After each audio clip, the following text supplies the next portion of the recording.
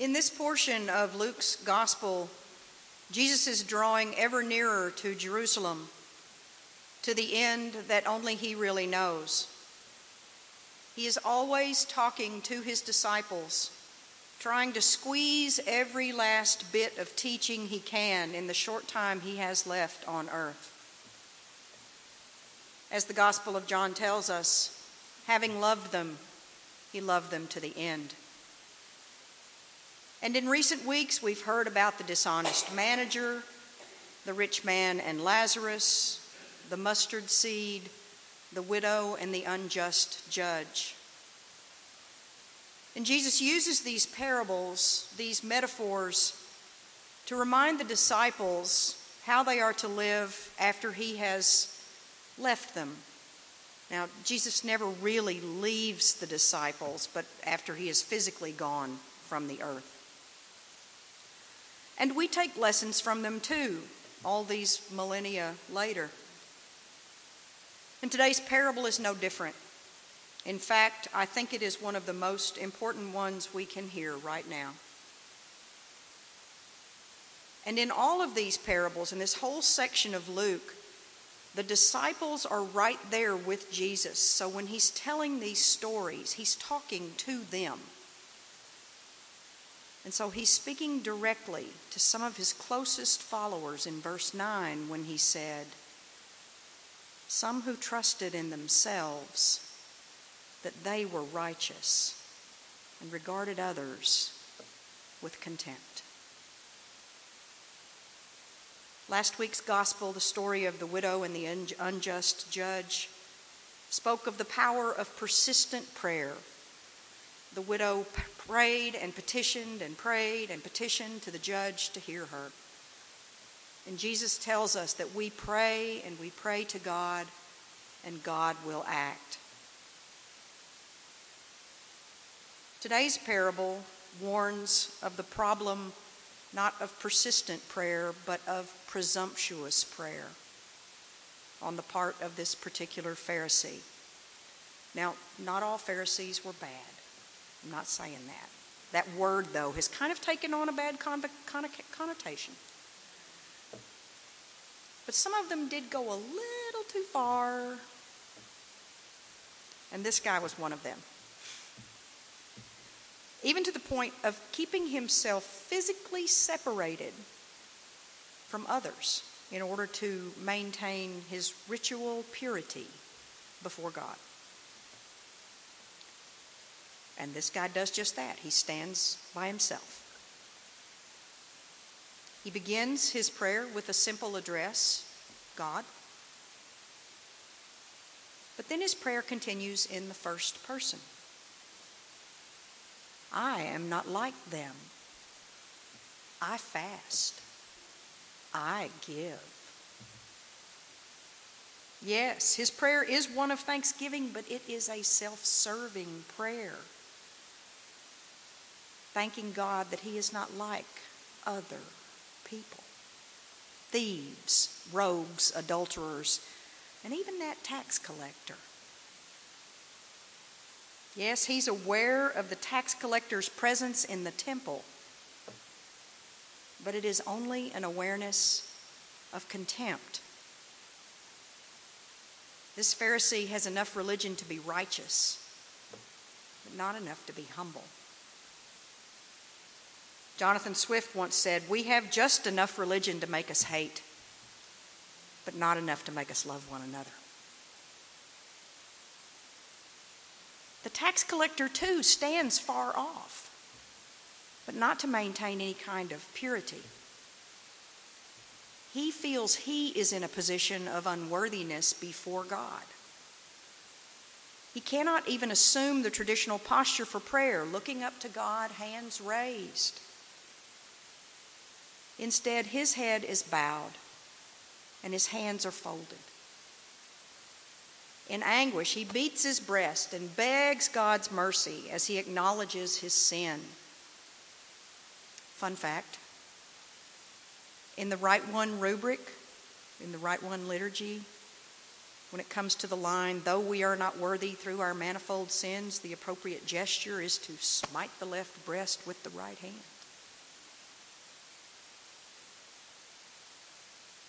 And the parable ends in verse 14 with a familiar lesson.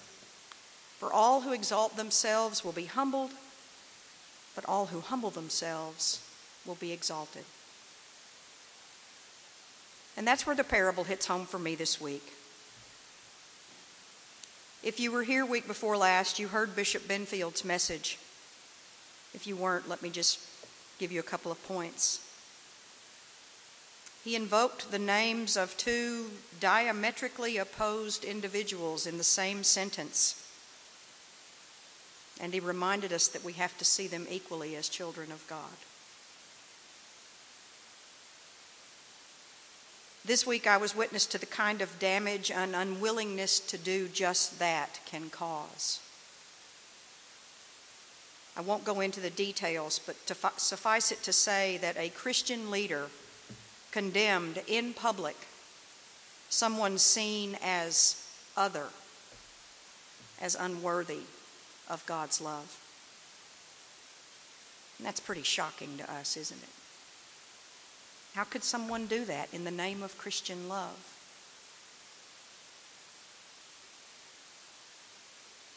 We want to think we are more like the tax collector than the Pharisee. We want to be humble in our petitions to God.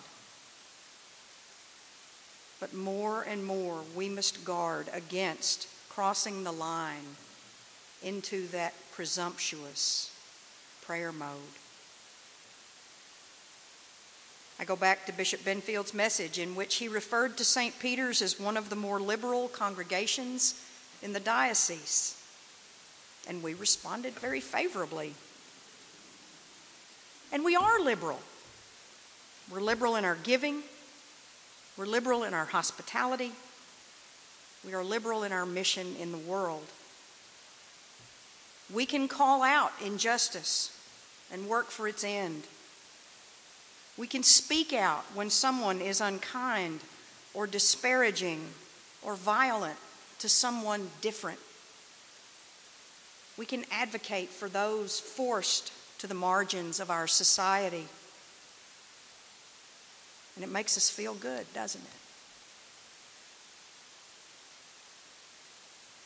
But it can't make us feel so good that we see ourselves as more worthy or more blessed than those people on the other side, theologically, scripturally, even politically.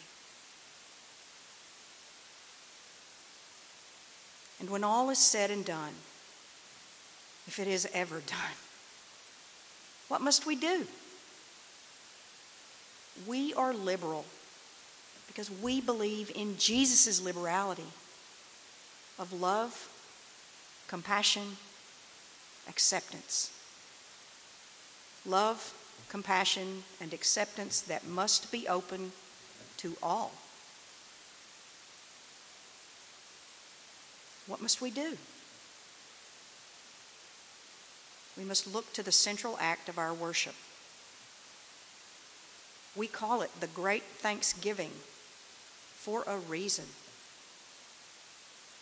We give thanks at this rail each week for the grace of love, compassion, and acceptance given so freely to us through Christ, who, having loved us, loves us to the end. No matter how we come, broken, hurt, grieving, lost. We say all are welcome at Christ's table, and that must mean all. Pharisees and tax collectors and all. At the 9 o'clock service, when we deliver the homily, we either always ask a question or have a little discussion. If you've ever been a part of that, it's pretty cool. Today I asked them not a question, but to do something for me, and I'm going to ask you the same.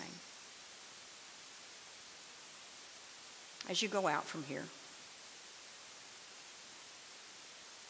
Be aware of those people that you contact, either in public, through the news, anywhere. And try to see them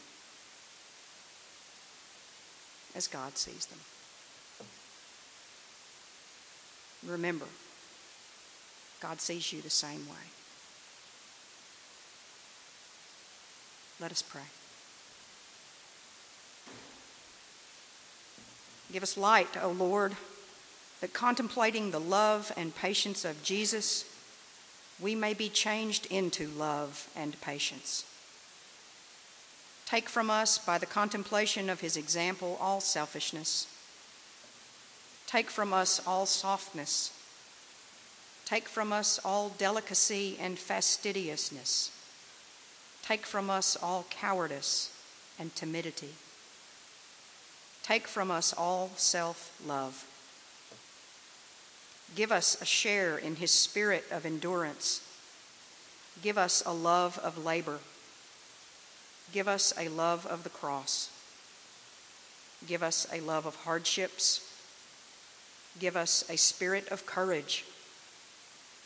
Give us a spirit of surrendered trust, that we may be willing to spend ourselves and to be spent for the sake of your children, in union with your self-giving love. Amen.